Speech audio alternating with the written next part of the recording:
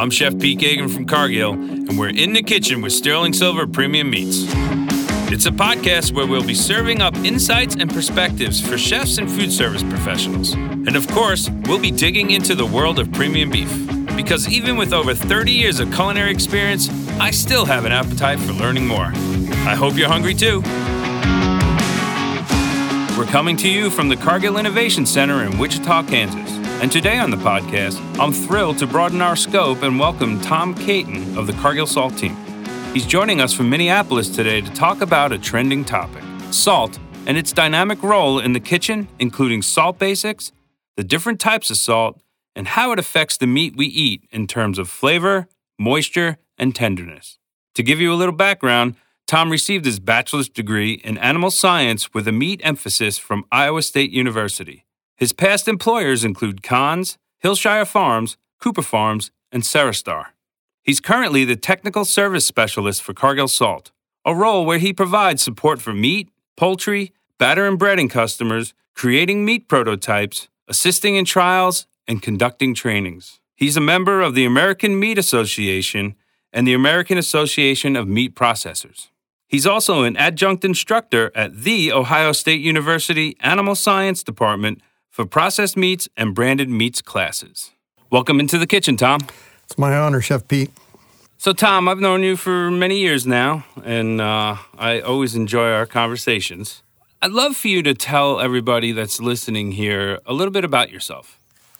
Sure, Pete. Any day is a good day to talk meat. So, born and raised in the state of Nebraska on a 100-acre ranch where we had a cow-calf operation, where we would raise the calves and provide feeder calves that would go to future feedlots and so forth like that. So that was my family's business there.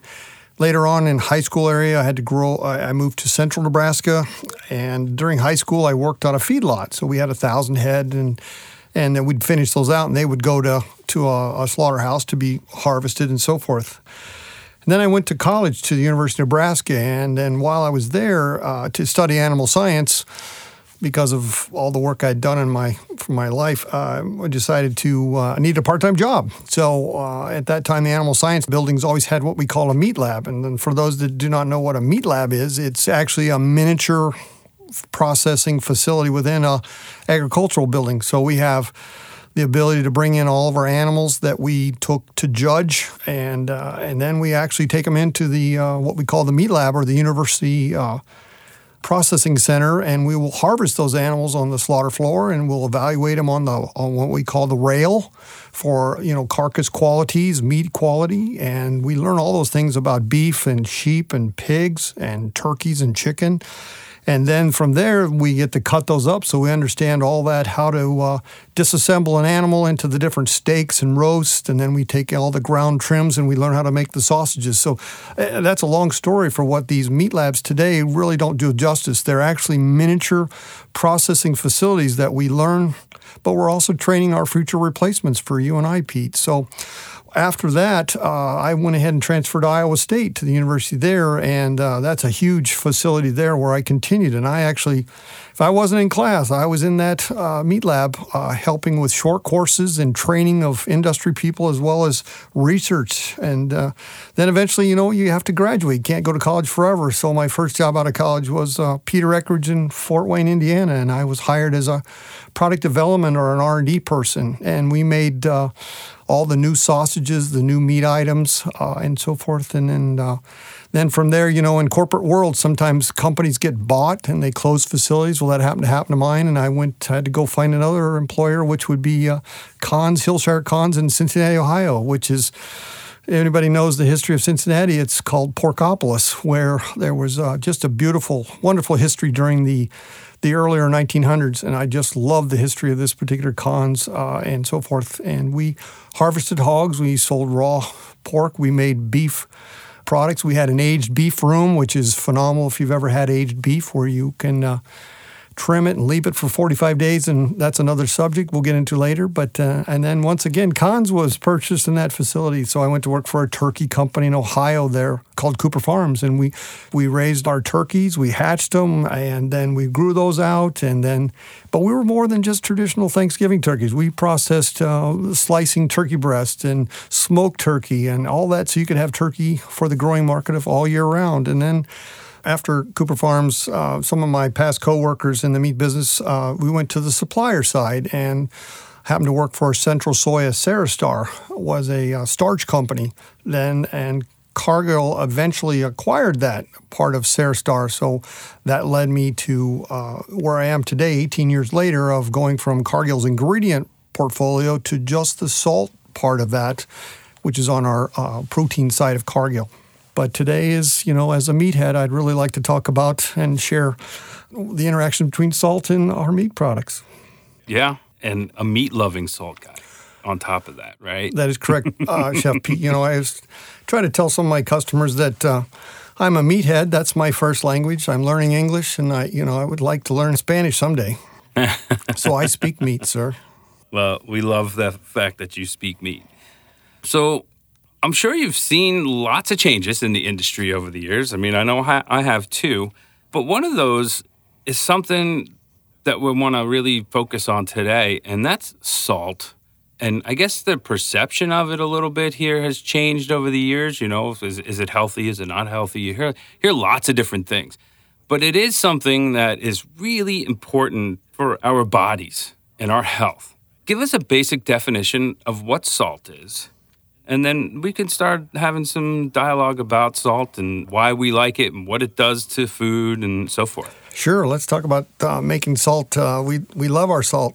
A lot of people have demonized it because of what they hear today. But salt, I'll do the real quick chemistry. It's sodium and chloride. And because of that sodium, a lot of people think that gets a bad rap. But sodium chloride within our body, we could not exist, any living animal in that case. So we need that proper sodium and chloride to all of our bodies to work. We would call those part of those electrolytes that make things work in our bodies. It's part of the electrical system and everything. So I won't go any deeper in that, but that's from our body standpoint. It's, once again, it gets a bad rap because of it's in a lot of things, natural foods, added foods, processed foods, and so forth. Sure. I think it's just like any other ingredient out there or just anything, some moderation. It's important. And maybe someone has some other health things they have to think about that, they have to watch their salts and all. But I think the overall thought process is that it's bad for me, right? For a lot of people. And it's like, no. It's just not something you want to drink or consume by the cupful either, right? So that balance. But it also serves a great purpose in the foods that we have from taste and other things that we'll talk about, right? Let me ask you this. There are many different kinds of salt that you'll hear about. They're all based off of that sodium and chloride. But let's talk about some of those that are a little bit more common in a kitchen, whether it's a home kitchen or a professional kitchen. Sure. Hopefully after today, everybody will look at salt different than they have, other than being that little shaker in the center of the table. But all the salt we'll ever need in our life is here naturally in either underground mines or it's out of the sea and so forth like that. And then we bring it up and we take the water out of it and purify it and we'll let you put it on the table. Our salt falls under that case of it's not what you do, but how you use it. And in this case, not all salts are created equally. It's like, wait a minute, that's a big paradigm shift there.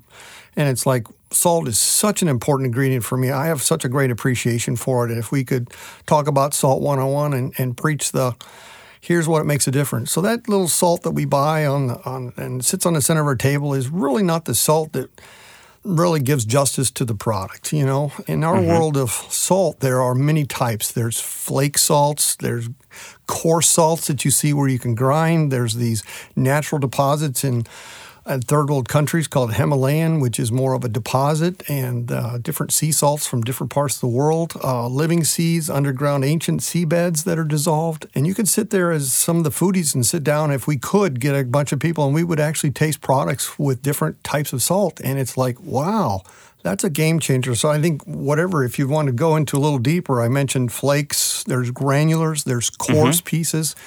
And that leads us up Sure. to what type of salt. And then the other key is to talk about where you add the salt in your food system. Obviously, we can buy fully Sure. processed, and we shouldn't add salt automatically to things. You should just taste your food and see where the salt. But since we're going to kind of lead into meat items, we want to make sure how you want to talk about the effects of that in where we use that salt, at what time of our consumption, our meals. You get different outcomes, right, on the type you use and when you use it and how you use it and, of course, the amounts you use. So before we move on to the actual piece there of what that salt does and how maybe we want to think about it when we're using it, let's just talk a little bit about some of the basic ones there. So you talked about table salt, right? So that's that fine ground. It's almost impossible to really season nicely with it because it's almost over seasoning sometimes the way those salt shakers are. Plus they have iodine in them.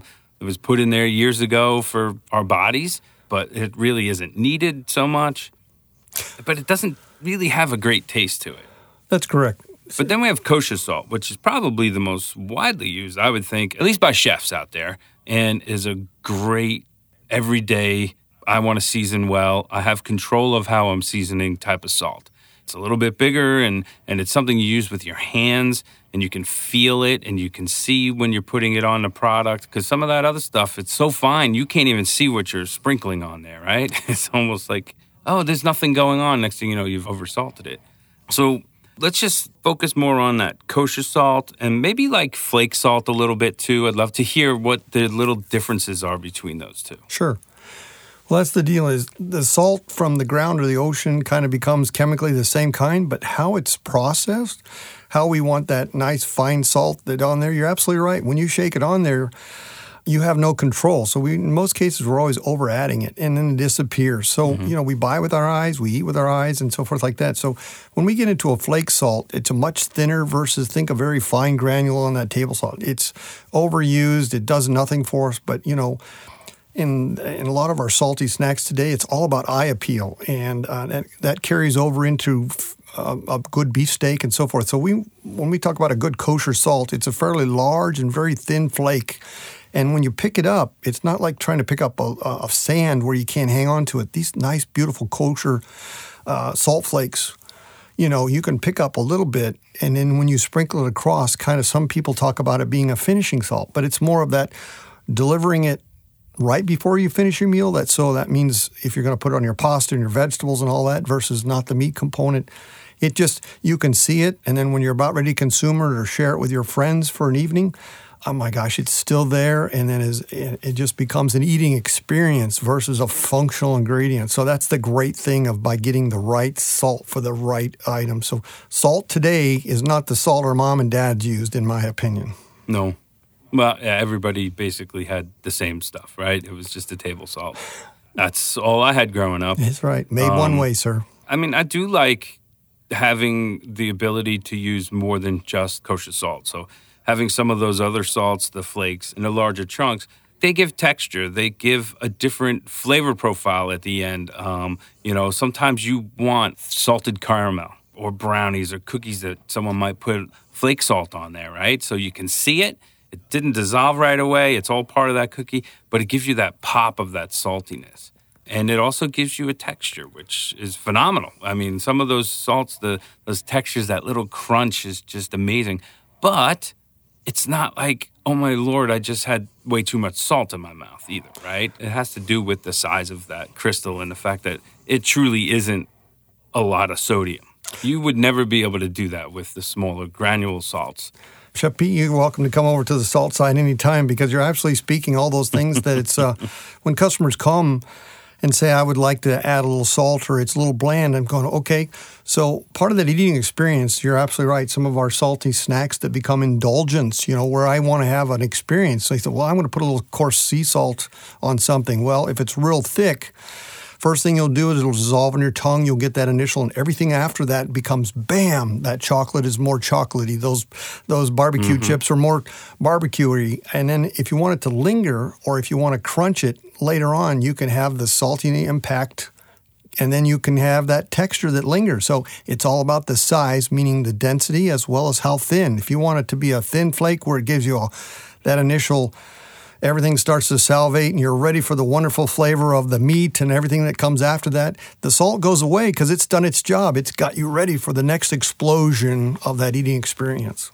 It definitely amplifies other ingredients, right? That's a huge part of what it does. I mean, if you ever eat a steak and you didn't put any salt on it, it tastes a little bit irony, and it's a taste I don't think anybody really even knows that well because most people season their food, but people should try that.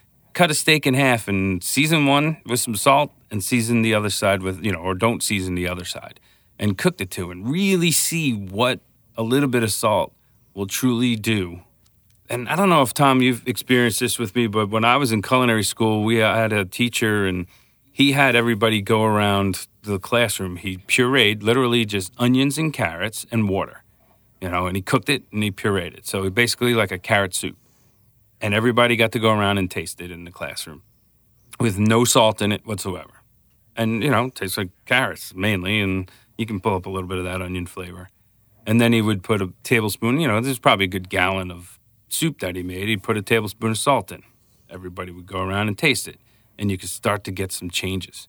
And then he put another tablespoon in. And then by the fourth or fifth time you get there and he's got it now seasoned, this is a well-rounded, almost creamy soup that only has 3 ingredients in it. But it was pretty much like eating a raw carrot and really one-dimensional without any of that salt. And it was one of the best exercises I've ever gone through to really get to taste what salt will do for cooking. So hopefully, Chef Pete, if people were listening, they would close their eyes to try to visualize what you're trying to explain. So think of salt as someone that's you're going to go to a Broadway theater thing, and the salt is the door opener. They open it up, they get you ready, and you walk inside, and bam.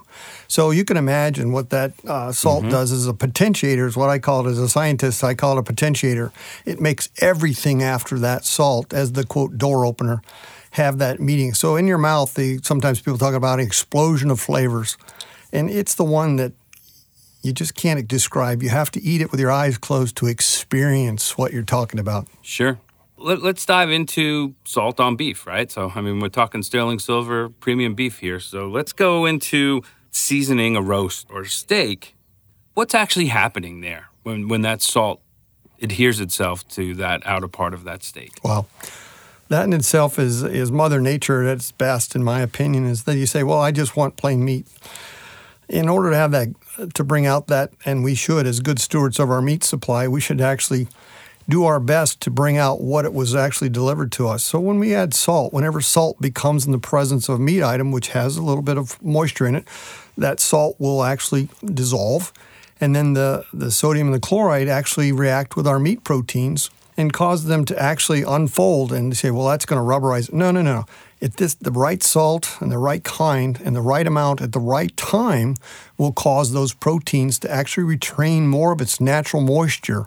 So it's not like you're getting a salty piece of meat. You're actually getting enough salt to cause that surface of your steak, in this case, a thin piece of steak, maybe a 1-incher or something like that, we would mind to do that an hour plus before ahead of time, not right before we serve it. That serves no purpose to what salt. That's where you get that too salty taste. And then if we were going to do a roast, we'd want to, let's say 4 inches thick, we might want to do that overnight, And what you'll find is less is more. And think about that.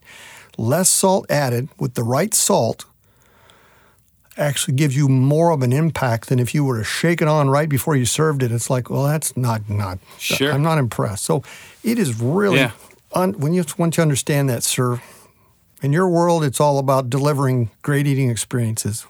Exactly. And understanding, right? So like you mentioned, if it's a roast, I'll take the idea of a popular thing people do every year. They'll take their turkeys during Thanksgiving and put them in a brine before they go ahead. Well, now the new thing and is talked about, and I think we as chefs have been doing this for a long time, but is dry brining.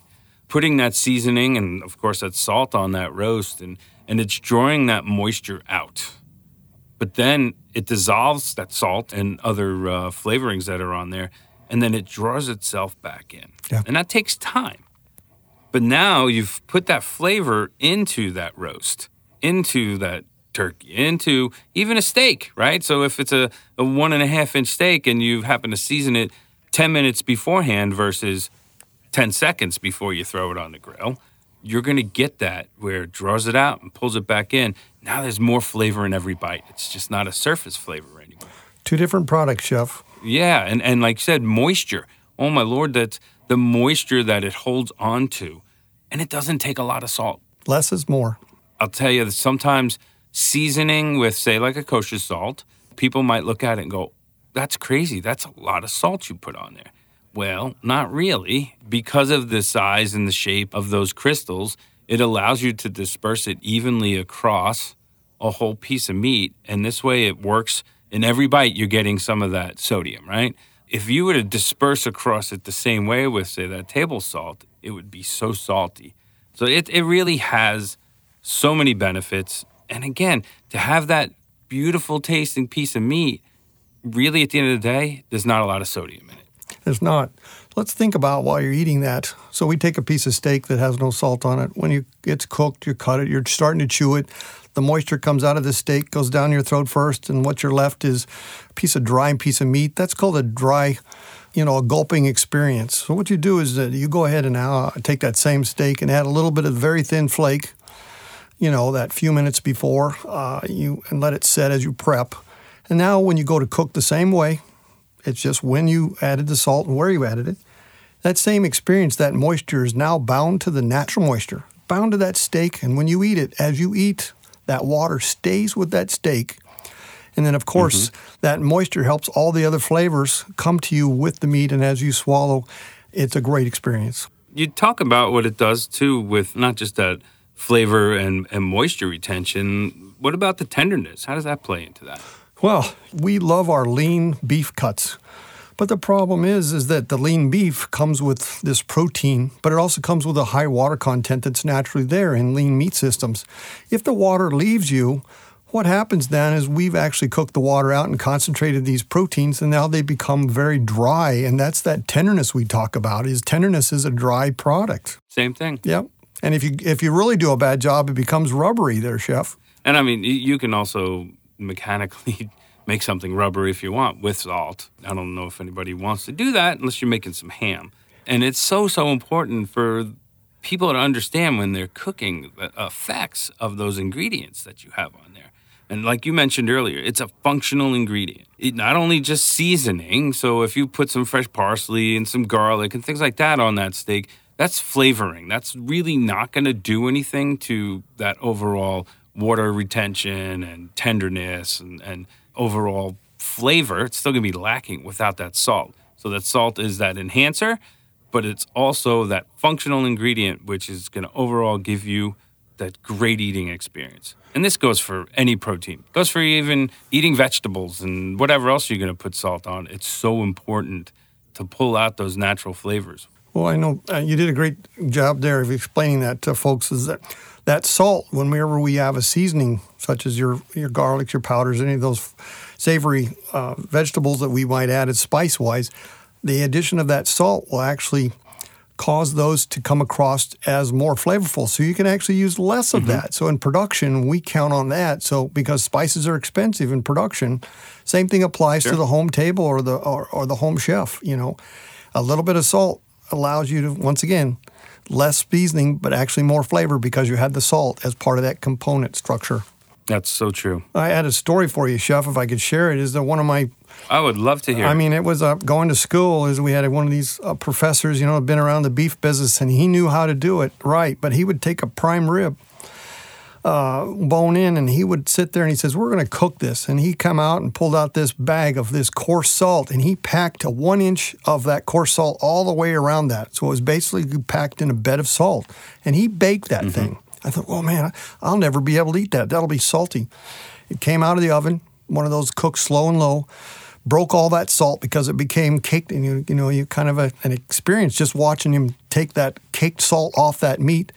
And then when he sliced that, we're eating that. That was just, I don't know, I guess that would call that heaven on a plate because it wasn't salty, but the flavor was, you just couldn't describe it. And I could never duplicate it without doing that or attempting to do that process. That was just a great experience from a professor that appreciated the meat that he taught and actually could cook it.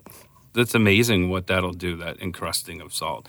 I've had seafood like that, whole fish, and you would say to yourself, wow, this is going to be so salty, right? No, it's created a crust on the outside. First of all, you're not going to lose any of that moisture, but you are absorbing some of that into the meat, and it just stays juicy, and it's just a cool trick. It takes a little bit more work than maybe doing just a regular roast or throwing something on a grill, but you're right, it is an amazing experience.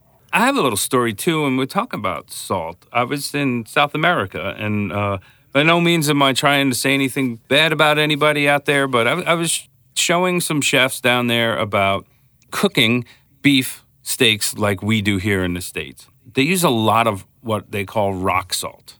And this salt is 20 times bigger chunks than, say, our kosher salts that we normally use. And down there, they don't season prior to cooking, and then they use that rock salt afterwards. And, I mean, you get a chunk of that salt. There's great texture. I mean, it's a lot of texture. And you get a saltiness. That's great. But when I watch them season this meat, they put the salt on there, and 99% of it rolls right off. And it's not really doing what we just talked about to that meat. So they're not holding on to moisture.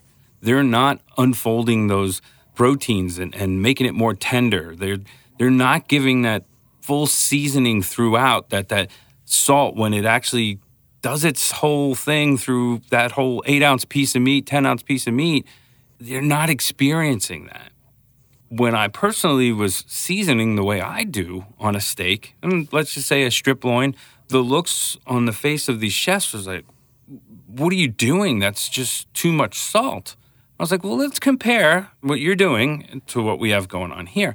I said, and we'll still use your finishing salt, as I would look at it, too, as that little nugget we talked about earlier, that crunch, that little pop, right? So I still seasoned the steak and did one that wasn't seasoned, cooked the two up, and then I gave it to them, and I said, here, try your way and try this way. And these chefs were just like, oh, my Lord, this is crazy. I can't believe how much better this is. And I believe today they're probably looking at how salt would work differently. I just don't think something like what we consider a kosher salt was even available. But it was eye-opening to them, and I thought it was really cool.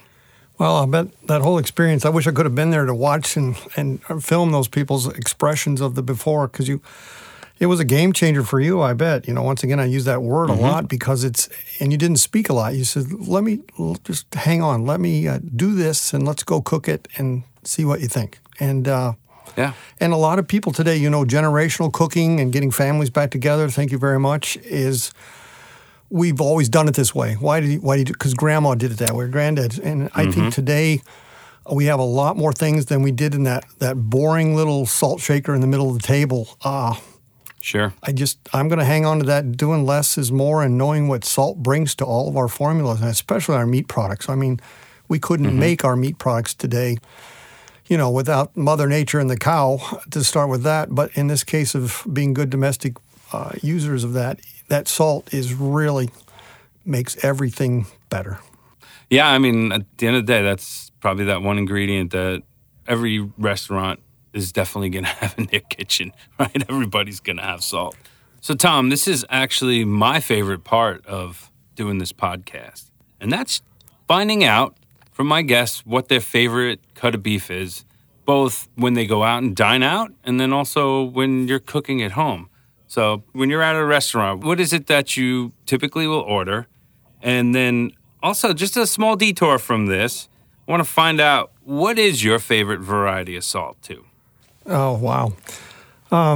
Man, there's great experiences. Not everybody can do this, so you have to find the right restaurant. But I love a dry-aged ribeye. Now, think about that. Close your eyes. Dry-aged ribeye, cooked to medium rare. My gosh. I need some time to think about that. So not everybody can do it that way. I'm not going to be able to do that at home. But when you go there and a well-marbled, dry-aged ribeye, done right, nobody's allowed to talk while we're eating that. It's a moment that, my gosh, I need some time now, I think. Okay. All right. So at home, it's, and I love my beef. But when we disassemble our animals and we have these wonderful cuts, And when that animal invented the flat iron steak, that was something going right there. That flat iron steak is properly the right thickness throughout the whole piece of that muscle. Mm-hmm. And all you have to do is let it, what we call, kiss the grill and let it rest. And then you slice that at a diagonal. Once again, I have to have that product at home. That's something I can do and not screw it up. And I don't know, I hope I've painted a couple pictures there for you, Chef Pete, but I know there's a lot more on the animal, but oh my gosh. So on that flat iron, are you like in a cast iron skillet, or are you on a grill? Are there certain seasonings outside of just salt and pepper on there? What are you doing to it? Well, that's I'm not to give away secrets because it's not going to matter, but in this case, it's that flat iron comes, and you're going to lightly do that salt, so we can maybe interject about that. So in my world, that we use kind of got hooked on the diamond crystal, which just happens to be a Cargill, but it's the only unique product on the shelf today that has these very thin, large flakes. And I'm talking about very thin, so you can see it. Mm-hmm. And you basically do both sides of that. So if you want just a plain flat iron, let the grill do it. So in in our world of speed and convenience, yes, I'm using a gas grill, shame on me. But we're going to do the two-zone cooking. So once again, you got half your grill at that really high. You do that quick sear, and you move it over to the other side so where it can equilibrate and finish off. That's the way we do it today. So, I have to be careful when I cook in the kitchen if I screw up and mess up this cast iron. But right now, for cooking, when I bring over family, my kids and all that, it's the grill, two-zone cooking. And sometimes, we could add a seasoning, and it might be a little garlic powder and a paprika, maybe a smoked paprika, but it's got to have that large flake kosher. So it's just there. Nothing real fancy in the spice development because I'm eating the meat, not a spice jar full of things. So sure. Once again, if I've painted a good picture for you. So the flat iron is a really special cut. It is what I believe is the second most tender muscle on the animal, but it does come from the blade roast. So you do have to remove that heavy connective tissue, and that's where you get your two flat irons from. So it's a blade roast prior to that. And one of our earlier podcasts, Chef Steven talked about that and using that as a braise. So it really is a delicious, say, pot roast in a way, right? A nice braised piece of beef before it becomes a flat iron. It's pretty special and pretty popular out there, too. And it's fairly lean. It does have some nice marbling in it, but it's still fairly lean.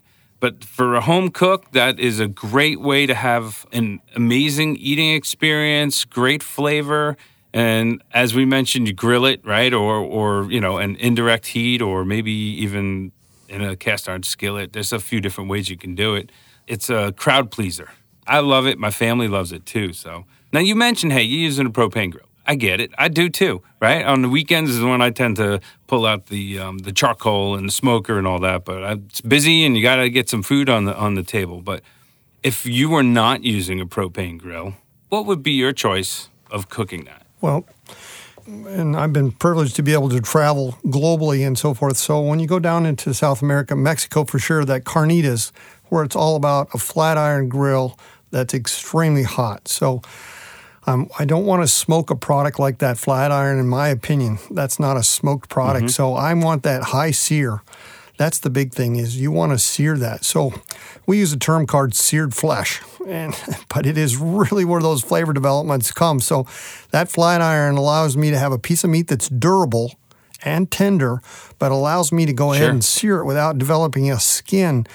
And the flavor components, it's just amazing. I just can't describe it. In fact, I'm very hungry right now, but it's that would be the preference. It'd be that very high heat of a sear on both sides, and then you basically shut it off and let it just finish. Sure. Many different ways to cook, but sometimes really, really high heat on an item like that is just perfect. It loves that, right? So fast, really, really high, and then, like you said, you just move it aside and just let it finish doing its thing. All that extreme energy early on. Probably not the best cut for, say, like a sous vide preparation. Being so tender to begin with, I don't believe it does well when it's cooked like that in its own juices, it can be rather polarizing and really irony at times. So I think it really needs that char, whether, again, it's from a grill, from some charcoal, some really high plancha, right, flat top there. That really helps that steak have a great flavor and great eating experience. Back to your first choice of a dry-aged ribeye. I don't know if everybody's had the luxury, if you want to call it that, of having a dry-aged ribeye. You know, they're not cheap. So we put them in a dry ager, and over time they lose moisture. So, right, what was 15 pounds is now 9 pounds. So it becomes pretty expensive. If you had to say the one thing about that piece of meat that just makes you so happy and just puts you in a different world, what is it? Well, you know, I had the privilege when I worked in Cincinnati, my company, we actually had a dry aging room that we provided for the white tablecloths. And when you talk about these bone-in sections that are put in a cooler on a shelf and you let them sit there at different days, you know, 35 days, 45 days, and even longer, pushing 60. But when you eat something like that, I call that, from a scientist standpoint, it's that controlled enzymatic breakdown. And what happens there, you have those unique flavor compounds that we actually in class would have to draw out. What are you developing here? And then to be able to taste that. So my palate has been calibrated to the chemical reaction. Sorry to talk like that, but it's just... No, it's all right. It's a whole mouthfeel. It has nothing to do with marbling. It's just the flavor components. You cannot get those out of a jar. And Mother Nature is that. So there's a difference between wet aging and, you know, he can give you some other notes, you know that. But in the case of true dry aging, it's in a controlled environment where we have to have good airflow, and we don't want to dry out the piece of meat. We want to basically have it in a humidity that allows this thing. So a lot of our, you know, I have custom beef and all that kind of stuff. So you can actually, if we could leave it on a hang in a cooler on a rail for 30 days, we would, but you got to tie up that cooler. So we take those, what we call primal cuts, and it's phenomenal. So I hope that helps understand. I can't tell you in one word what it is, but it's it's not me being happy. My mouth is what gets happy when you have a product that you cannot, no one, so it's time, Mother Nature and time. Like you said, it doesn't come out of a jar. No, sir, it does not. Well, hey, Tom, this has been great and learned a lot, and I appreciate you being on here today. So, the popularity of salt, the different varieties, the different ways it's been used is really something exciting to see. So I'm happy that you could be here today to share your knowledge and insights with us. Thank you, Chef Pete. It's any day's a good day to talk meat, but I want to make sure all the listeners, they will look at the use of salt on their product different after today's talk, and it's a game changer. So the next time you have a chance to eat our wonderful sterling silver beef, remember, it's what we've talked about today is that it's the right salt and the right amount, and enjoy that product. And again, thank you so much for chatting with us, and thank you so much for being such a meathead. It's my honor, Chef Pete. And to all of our listeners, thank you for joining us on In the Kitchen with Sterling Silver. Be sure to join us next time as we continue to slice into the amazing world of beef. Until next time, happy eating. To get the next episode delivered to your inbox, subscribe on our website, sterlingsilvermeats.com. Just sign up for our e-newsletter at the top of the page. You can also subscribe on your favorite podcast platforms. And be sure to follow @Sterling Silver Premium Meats on Instagram. Until next time, we'll see you in the kitchen with Sterling Silver Premium Meats.